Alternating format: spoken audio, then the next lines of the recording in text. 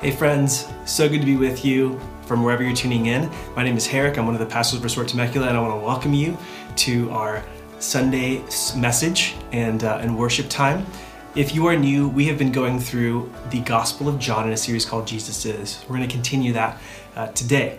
But before I do, I want to just tell you how much I miss seeing you guys. I miss seeing your faces. We've been looking for a place to meet, a place to gather on Sundays, and we did a walkthrough this week. And I remember it was a space that was dedicated, a dedicated church space. And I remember going up to the pulpit and looking out of the empty rows of seats in this particular sanctuary. And I just remember thinking I could see your faces in the seats, and just remember thinking, man, I miss this. I miss seeing people's faces. I love doing this work, even if it's through a camera. It's a really important work, and I want to continue to do it, but I just miss seeing your faces and being with you, and I just want you to know that. I miss you, church. And I also encourage you to keep praying for us. Our staff team is spending a lot of time looking for places. As any family that's moved, you know that families have different needs. Each family is a little bit different. And even in each season, every family is going to have slightly different needs. So we're learning with every walkthrough what our church family needs. And so our searches are getting more tailored and specific for what this community needs. So please be praying. And we just appreciate that so much. So with that said, Gospel of John today, we're going to be looking at some words of Jesus. The Gospel of John is deep, it's rich, it's relevant. It's a work of antiquity, but it is so relevant for our lives today. So I'm excited that you're tuning in. I want to pray and ask the Spirit really to speak through this text, through this message to you. So I'm gonna ask you to pray with me before we dive in. And I'm actually gonna read some words from the scriptures. I think that were just jumping out at the page to me. I want to pray them over our community. So Father, I want to thank you that you're with us in these times that we live in. And I really want to pray the words of Isaiah 55 over our community. These are your words to your people.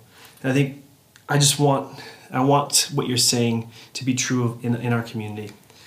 It says this: I don't think the way you think. The way you work isn't the way that I work, says the Lord. For as the sky soars high above the earth, so the way I work surpasses the way you work, and the way I think is beyond what you think. Just as rain and snow descend from the skies and don't go back up until they've watered the earth and doing the work of making things grow and blossom, producing seed for farmers and food for the hungry, so will the words that come out of my mouth, God's mouth, will not come back empty-handed. They'll do the work that the Lord sent them to do. They'll complete the assignment that they were given. So Father, I want to thank you that even as it's raining right now in Southern California, that picture of when it rains, yes, it's grinds life a bit to a halt, as we're experiencing to some degree right now. But afterwards, there's this beautiful growth. Things get green and they look alive. And I thank you that in your word, it says that that's what happens when your word goes out. And so I pray that would happen in this message, and so that we would go out in joy and be led into a whole and complete life, just like it says in Isaiah 55. We pray all of these things in your Son, Jesus' name. Amen. So today we'll be diving into John 16. And to set up our time, I want to read something to you. It's actually something that came, Andrea from our church sent it to me. And she didn't know that I was preaching this message, but I thought it was just so on point as a way to kind of frame our message. So here we go. This is a quote. It's a story that I think will actually help us prepare to receive the words of Jesus. So in 1952, a woman named Florence Chadwick decided to attempt the 26-mile swim between the California coastline and Catalina Island, which is awesome because we live in Southern California. Many of you have probably been or seen Catalina Island, so this pops most likely for most of you. So I did a little bit of research. 26 miles, what does that mean exactly? Most college and high school swimming pools are actually about 25 yards in length. So one lap or length is 25 yards, so, 2, 3, 4, so on and so forth. How many laps would you have to actually swim? So 1, 2, 3, 4, 5, until you hit a mile. The answer is 66 laps.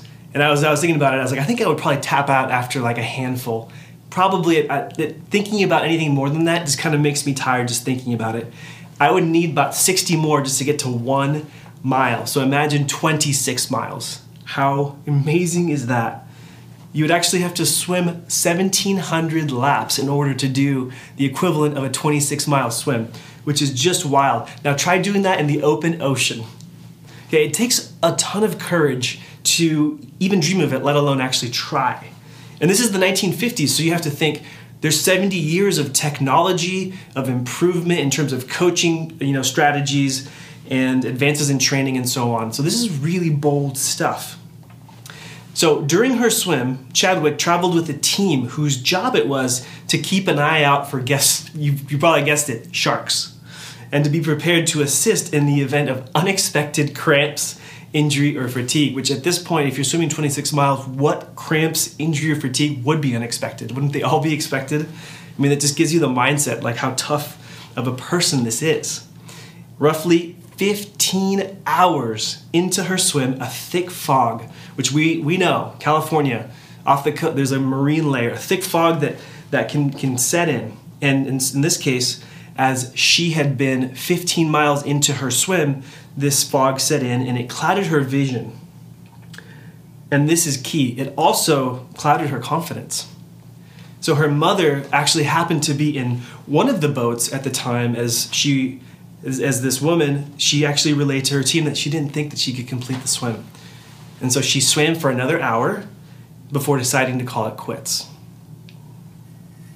Now this was someone who was obviously very courageous, bold. She was dedicated. She had been training for this and she was prepared for this. Even so, she lost her sense of direction and purpose amidst really confusing and difficult circumstances, and she gave up. Now, please don't hear what I'm not saying. I'm not bashing her for not finishing the race. If anything, I'm telling you the story because it resonates with me.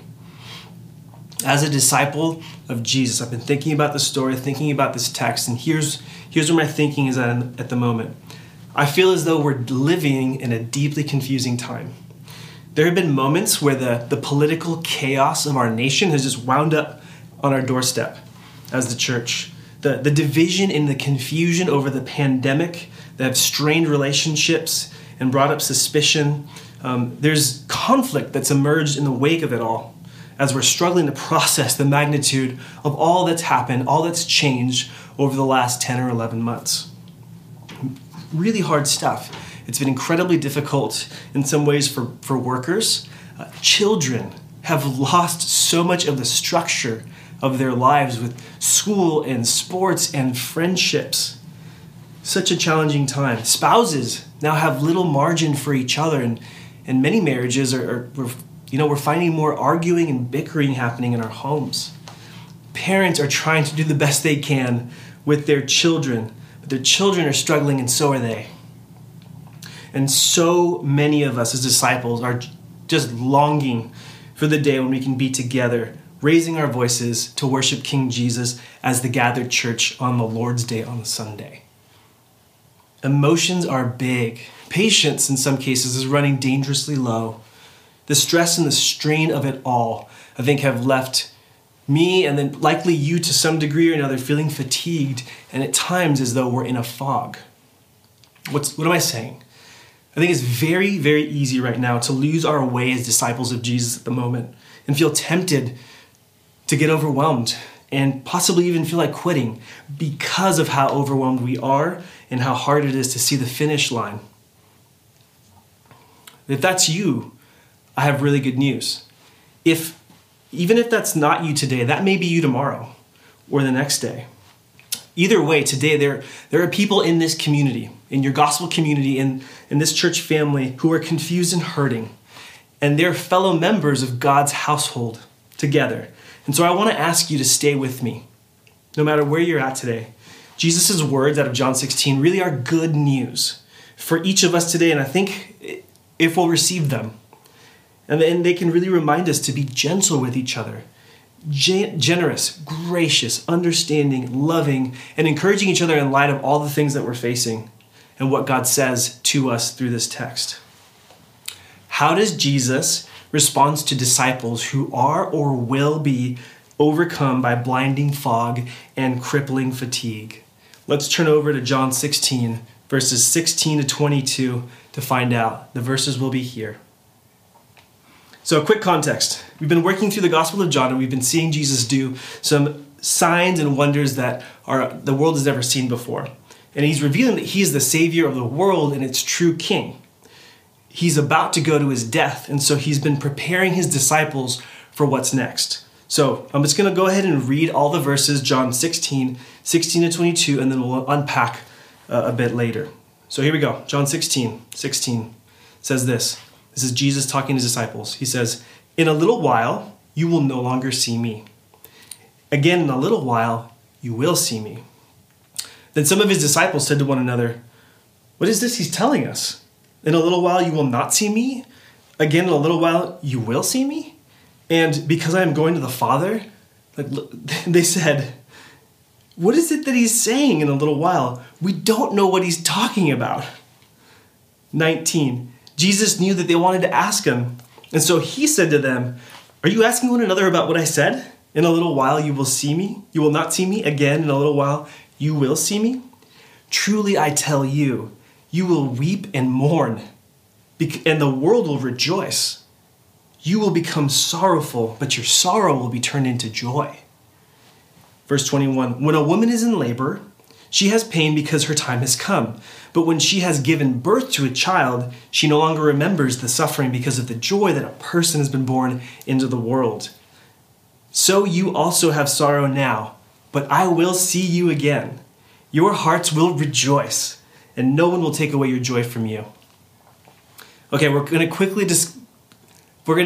to do this quickly. We're going to talk through three things as we unpack this text. So I'm just going to look at three questions this morning, afternoon, whenever you're tuning in. What is Jesus talking about? Number one, what is Jesus talking about? 2, how would it have helped his disciples? And 3, what does this mean for us today? So number one, what is Jesus talking about? The disciples were confused, weren't they? Jesus is saying, in a little while, you won't see me, and in a little while, you will. And you can imagine the disciples thinking, "You are a puzzle, Jesus." Again, think about their perspective. They're living this out. We're reading about it. We have the benefit of hindsight, but these disciples haven't seen what's to come yet. So they're puzzled. And Jesus knows these disciples are struggling to get it. And maybe they're not so comfortable saying, "We don't know what you're saying. Why don't you tell us what you're saying? Jesus, why don't you speak plainly?" And he knows all this without a word. He knows what's in the heart of each person, according to John 2:24 to 25. And I got a text today where someone said this, which I think was right on point for this. He is relationally responsive to wherever we're at. That's how good he is to us. So Jesus then, he knows what they're thinking, and he moves towards them. And he explains, "You will weep and mourn, but the world will rejoice." And you can imagine the disciples going, "What's he talking about? Do you know? James? Big J? Little James? No idea. What's he talking about?" Then Jesus says, "Your sorrow will be turned into joy." And they're like, "Do you get that? John? Peter, do you get it?" And it's just, "Bartholomew, do you get it?" Nobody gets what he's talking about. And then I can imagine one of them saying, "Maybe he'll tell us one of his little stories to try to make it easier for us to understand." And then Jesus says, "When a woman is in labor," and then all of them are like, "See, knew it. Here he goes." So Jesus goes on to use childbirth as a picture of what the disciples are going to experience. So I want to quote quickly one John scholar who puts it this way. It's like Jesus is saying this: "The pain of childbirth can be excruciating, but afterwards, the joy of a child born into the world completely overshadows the pain." Jesus said to his disciples, "So with you. Now is your time of grief, but I will see you again, and you will rejoice, and no one will take away your joy." The disciples are like, "Cool story, Jesus. We have no idea what you're talking about." And to be fair to Jesus, you try getting through to these guys and explaining to them that the moment that would trigger the deepest pain in their lives become the source of greatest joy the world has ever known. It's hard to get that across. But here's what I believe Jesus is saying. Okay, he's telling the disciples, "My death will leave you, disciple so overwhelmed with pain, with sorrow and confusion. It's like a woman in the hardest part of her labor. Okay, you may want to give up, but as a woman who's given birth can tell you, when that transition hits, it's just a little while longer before the joy of new life overshadows the pain. In other words, when Jesus would rise to life after 3 days in the grave, their joy of seeing him again alive from the dead would overshadow the pain. The disciples' pain, as confusing as it was and as deep as it went, it was temporary. Their joy, however, would have no end in his presence as the risen King. In his presence, there is fullness of joy. At his right hand, there are pleasures forevermore. Psalm 16:11, true of Jesus. So, that's what Jesus is saying. So the second thing I want to look at, how would it have helped his disciples? And as I thought about this question, I couldn't help but think about, like I often do, about a story. So I thought about J.R.R. Tolkien's Lord of the Rings. And if you're unfamiliar with the story, there's a group of men, elves, dwarves, hobbits, and a wizard. And they've set out on a journey to destroy a ring of power that could plunge their world into destruction and ruin if it gets back into the hands of its evil owner, Sauron. So Gandalf is one member of the Fellowship, and he's wonderfully wise. He's kind, he's self-giving, he's remarkably powerful. He's a wizard, and he provides leadership to the mission. So if you haven't figured this out yet, this is a fantasy story.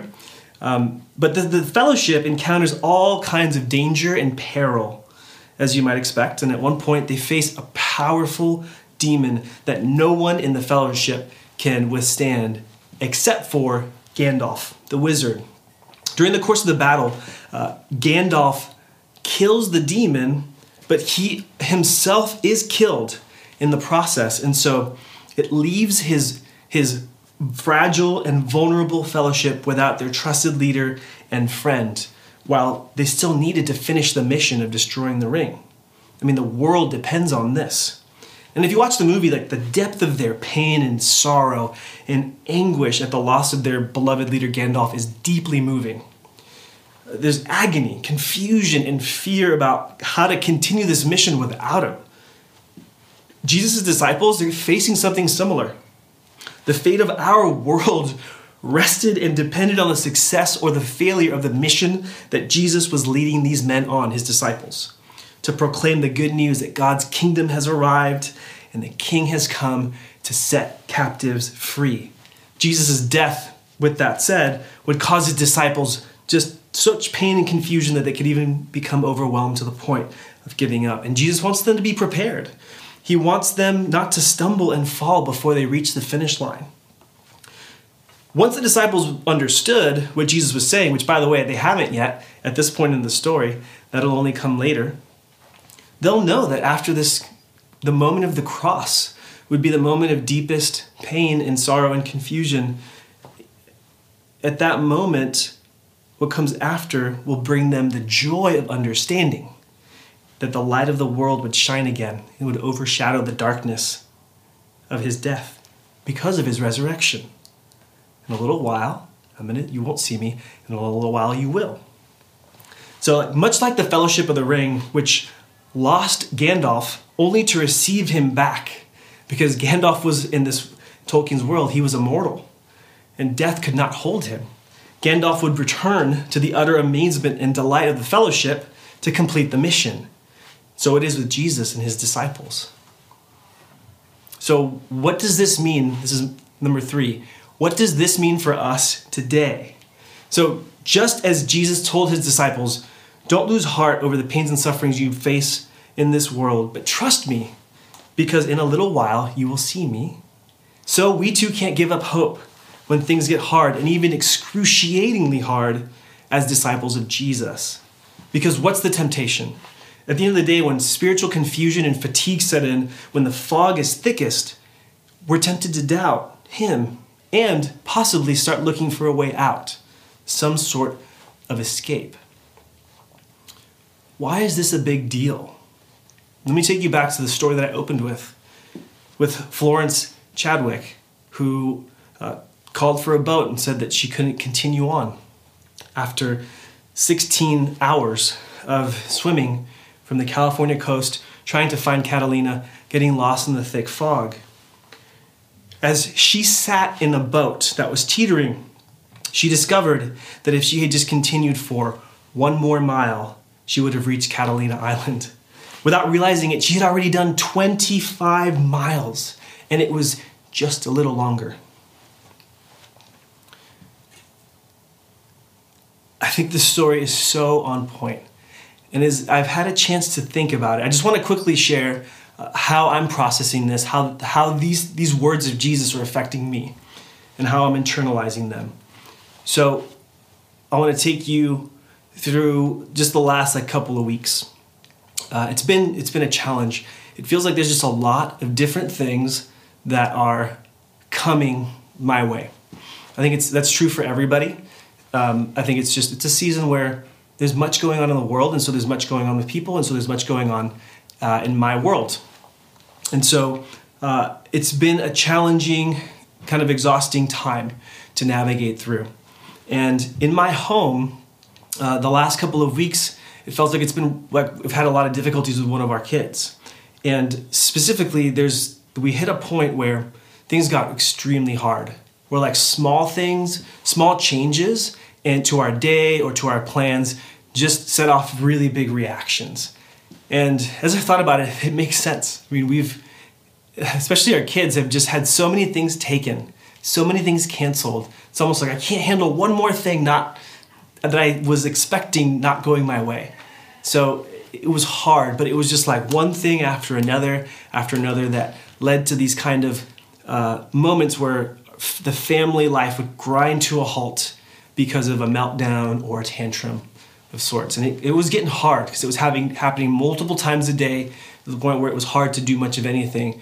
But I try to address this situation that one of our children is facing. And in hindsight, I realized that God was actually doing a deep work in me through this process. He was teaching me how to be present and parent with patience and grace and compassion, and prioritizing not comfort or ease or control of the situation, but my child being conformed to the image of Jesus. God was working in me, possibly even more than in my child. And then things started to change. Though it got really hard and difficult and painful, they started to change. And obviously it's far from perfect, it's always a process. But I feel like through this really difficult moment and moments that were all kind of clustered together, I feel like I came away with this new sense of commitment, a fresh sense of commitment and resolve to love and parent in a way that reflects how God has loved and parented me.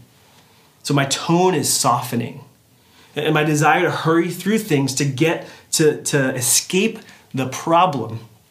Okay, parents, maybe you can relate to this, that dream of I wonder if there's a train that goes through Temecula to Canada that I can get on. I speak a little French. I can manage. Or Guatemala is nice this time of year if we head south. That escape mentality that comes in. I'm starting to realize it. Though I make a joke about it, there's a reality to it that sometimes I just want to get out, and it's coming into sharper focus so I can deal with it. And I can honestly say that I want, in these tough moments with this child and with any of my kids, really, I want more and more to preserve and build trust, to bless my child, and to really help him experience the Father's love through me.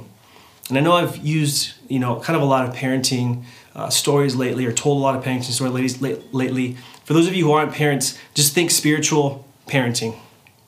All this stuff could apply with your roommates. It could apply with people in your work. It could apply with people in the community. This desire for people to experience His love through me that's being tested because of these difficult moments, that's being refined and purified even as the pressure has increased. But at first, things are changing, and there's a new level of, okay, I think I know what to do when these moments come up, and they've been coming up less and less and less. But at first it was really painful and super confusing, and I wanted to quit. Again, maybe you can relate to that. in some way in some of your relationships in life or situations that you're facing. But the text here is teaching me, among other things, that as one scholar put it, the greatest spiritual progress often follows the greatest sufferings. I'm going to repeat that. It's worth writing down. The greatest spiritual progress often follows the greatest sufferings.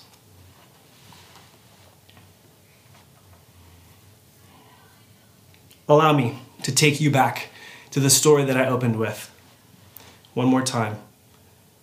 2 months after this woman, Chadwick, her attempt to swim failed, 2 months after that, she tried again.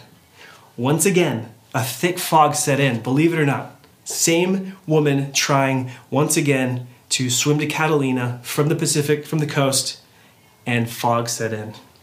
Second attempt. This time, though, she had a mental image of the shoreline in her mind as she pushed herself along. And not only did she succeed, but Chadwick actually ended up making the swim an additional 2 times. So she did it 3 times. She failed the first time, if we can even call it a failure. She didn't make it the first time, but then the next 3 times, she did. For good measure, believe it or not, she actually became the first woman to swim the English Channel in both directions. And she did it in record times. So, in these wild and confusing times that we live in, we must remember that even when it's foggiest out and it's hard to see the finish line, that the greatest progress often follows the greatest suffering. And as a community, as gospel communities, as brothers and sisters, we can strengthen and encourage one another to keep going, to keep swimming. And much in the same way, I think it's important for me to note that the disciples whom Jesus was seeking to strengthen with these words, they actually got lost in the fog and confusion later. They scattered when Jesus died. Nevertheless, they bounced back and they persevered through it. And as you probably know, and if you don't, they went on to do extraordinary things. They kept seeking the kingdom of God together and seeking to welcome all who want King Jesus to rule and reign over them. They turned the world upside down. Or maybe a better way to put it is they turned the world right side up. Though the fog would grow thick for these disciples, they always remembered Jesus. They always remembered Jesus, and that his light is still shining, even if the fog is making it hard to see. They had a true north, so they knew how to sail through the fog until it cleared, or swim through it. So I want to ask a question. What fog and confusion are you facing today? How are you tempted to give up or to compromise as a disciple of Jesus? Man, are you weary? I think so many of us, if we're honest, we would have to say that we're weary, really tired. In some cases, maybe even sliding into apathy. And has it been hard to see the beauty and splendor of our King? Has it been hard amidst everything that's going on to really make space for his words and to really consider his ways and how to apply them to the present moment that we're facing? His gracious, loving, wise ways, and how they apply to this world that we're in. Man, has it been hard to be with his people in his presence? I want to ask this too. Are there voices in the culture that are shaping what you think and how you think? Are these voices calling you to gather at the feet of King Jesus alongside all who would call on his name, whatever their politics, whatever their ethnicity, whatever their socioeconomic status, whatever their gender? Are those voices that are most shaping you, calling you to unify around King Jesus, his words and his ways? Or are the voices that you're listening to kind of calling you, shaping you, influencing you in a way where you become suspicious and distrustful of people, where you inadvertently kind of pull back and gather into a silo, or like an ideological echo chamber, and then do battle with the people that God made in his image, who are not the enemy. Satan's the enemy. People are not. Let me just be very clear. The voice of our shepherd is the voice of one who gathers his sheep together in unity and in love amidst diversity. And is the longing of your heart to be joyfully united as a people in his presence. Just a little while longer, friends. God is doing amazing things in this season of waiting and wilderness if we'll receive it. Okay, one last thing. Here's a quote that I want to read to you to think about. I thought about a woman in labor, the dreadful transition period. It's the most excruciatingly painful part of the entire process. But it is the grand finale, the final fireworks show right before the new life enters the world. In a terrible, beautiful way, it comforts the soon-to-be mom with the tangible hope of just a little longer. Maybe this is why the discouragement and weariness have been turned up in this season for our community, for the church, in a sense, at large. The acute awareness of loss and desperation. We are so close. It's just a little bit longer. Praise. So I want to encourage you, whether you're confused in a fog or you're feeling like you're in the transition part of a pregnancy, we must remember the words of Jesus in this text to us are just a little longer. With that said, I want to usher us into a time of worship. We get to worship this King Jesus together. In our homes, wherever you're tuning in from, I want to encourage you to cry out to the one, the good King, the good shepherd who gathers his flock, who helps his sheep through difficult seasons and encourages us as his people to remember just a little longer. So praise him, worship him, enjoy him. Love you, church. Grace and peace to you. Cannot wait to be with you together soon.